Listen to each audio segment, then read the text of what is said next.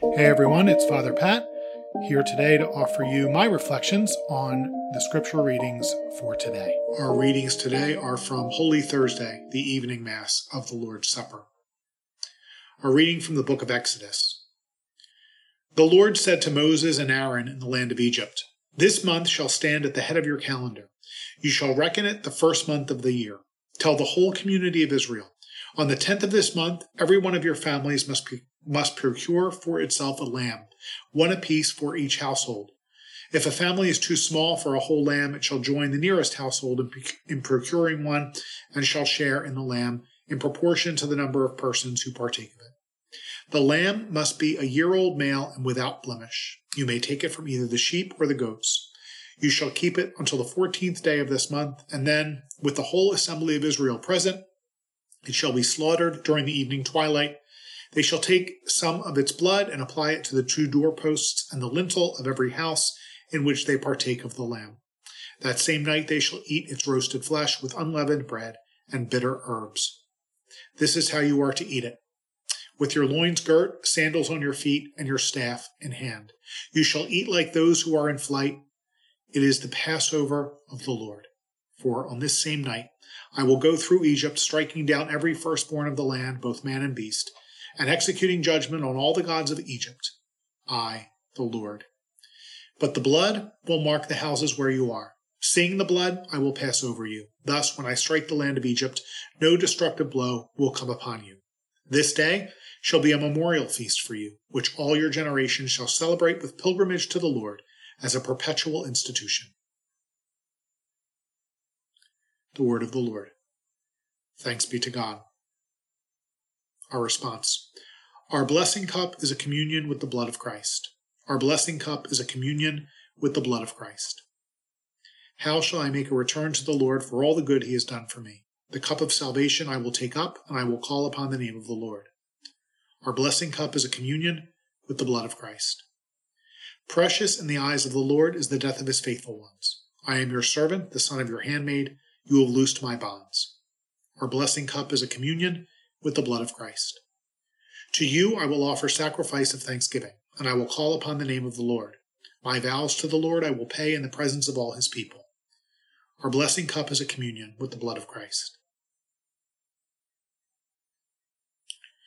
A reading from the first letter of St. Paul to the Corinthians. Brothers and sisters, I received from the Lord what I also handed on to you, that the Lord Jesus, on the night he was handed over, took bread, and after he had given thanks, broke it, and said, "This is my body that is for you. Do this in remembrance of me." In the same way also the cup, after supper, saying, "This cup is the new covenant in my blood. Do this as often as you drink it, in remembrance of me. For as often as you eat the bread and drink the cup, you proclaim the death of the Lord until he comes." The word of the Lord. Thanks be to God. The Lord be with you. A reading from the Holy Gospel according to John. Glory to you, O Lord. Before the feast of the Passover, Jesus knew that his hour had come to pass from this world to the Father. He loved his own in the world, and he loved them to the end.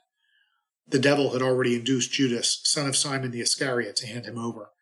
So during supper, fully aware that the Father had put everything into his power and that he had come from God and was returning to God, he rose from supper and took off his outer garments. He took a towel and tied it around his waist.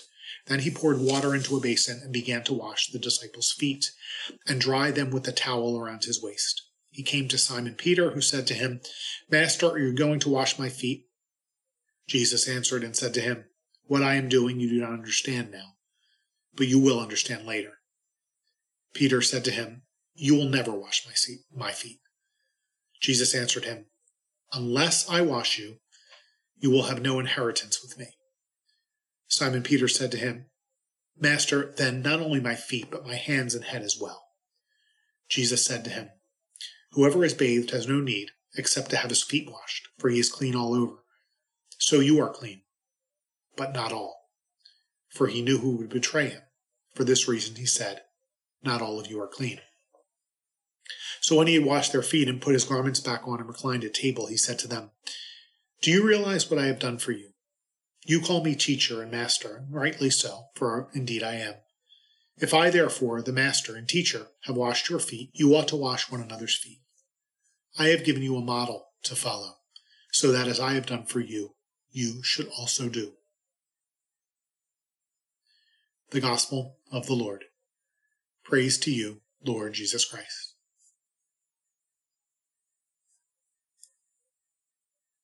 Isn't it funny how something so innocuous can become so controversial? Whoever thought that the Holy Thursday ritual, optional ritual, by the way, the ritual of the washing of the feet, would become so controversial? Some, following a strict translation of the Latin Missal, feel that those having their feet washed should be 12 adult men, as an icon of the 12 apostles present at the Last Supper. Others interpreted Jesus' action as a more universal symbol of discipleship, so a baptized person of any gender or age could participate. Pope Francis took it one step further on his first Holy Thursday. As the Pope, he went to a prison and washed the feet of prisoners, including even non-Christians. And so go into a Catholic church tonight, and you're going to see everything from all men to all women to just not doing it at all, so that everyone can be equally upset. If Jesus was in his grave, which we know he's not, praise God, he'd roll over. And at the very least, he's rolling his very human eyes. Because the message of Holy Thursday has little to do with liturgy wars and everything to do with communion. St. Paul says to the Corinthians that he and they have received the same gift that Jesus shared with his closest friends on the night before he died. The gift was not restricted to just those at the table that night. In his name, it has been passed on to all of us. And what has been passed on exactly? St. Paul says in our second reading tonight, the Lord Jesus, on the night he was handed over, took bread, and after he had given thanks, broke it, and said, "This is my body that is for you." In the same way, also the cup after supper, saying, "This cup is the new covenant in my blood." His body and his blood. That's what he gave us. To share in it is to enter into a covenant relationship with God, a sharing of the deepest part of ourselves, a joining together of lives, a communion.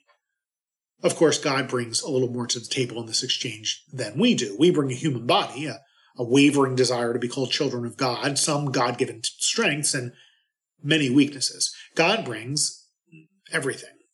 And anything we have partially, he has in fullness. Anything good that we don't have, he gives us to the full. Pretty good deal for us, if you can get it, at least for us, on the surface. But then there's the fine print. St. Paul continues, "Do this as often as you drink it in remembrance of me. For as often as you eat this bread and drink the cup, you proclaim the death of the Lord until he comes." So eating and drinking means way more than eating and drinking, in the human experience of those actions anyway. Authentically partaking in this meal means to, as St. Paul says, to proclaim the death of the Lord until he comes. What does that even mean? How and why do we proclaim the Lord's death when we much rather focus on his resurrection? The how is easier to answer, as unpleasant as the answer is. His dying began, Jesus' dying began on the day of his conception, believe it or not. It is to display strength in smallness that Jesus died. It is to cast down the mighty from their thrones and lift up the lowly, as we hear in Luke chapter 1. It is to let your silence speak louder than your opponent's words, like in the gospel of the sinful woman that we heard on the 5th Sunday of Lent, and like we hear when in the Passion of the Gospel of John, when Jesus remains silent when Pilate demands answers from him. It is to be beaten and stripped without turning back from your call while praying for the very people who are hurting you. It's to be moved from deep within your bowels for those who suffer, and to cry tears of bitter anguish over the sins of the world, like in Luke chapter 19, when Jesus cries as he looks at the city of Jerusalem. And it is, of course, washing the feet of those whose feet need washing. So that's the how. That's how we proclaim the Lord's death until he comes. But the why is harder to understand. I can say this, though. To suffer for and to suffer because of another person is the only way that we really understand love. And so since God is love, to suffer is the only way to experience communion with God.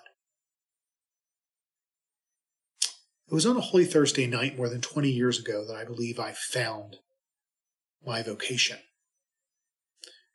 There were a lot of tears that night. There was a long road after that, and there's been a lot of tears since. And I go back to drink the cup every day to fortify myself for the tears yet to come. There's sadness in many of those tears, but only because every day I learn to love better, and it hurts. But for the joyful pain of that love, I'm grateful, for without it, who would I be? This is why we proclaim the death of the Lord until he comes. May Almighty God bless you during the mystery of this Holy Week, the Father, the Son, and the Holy Spirit. Amen. Have a great day.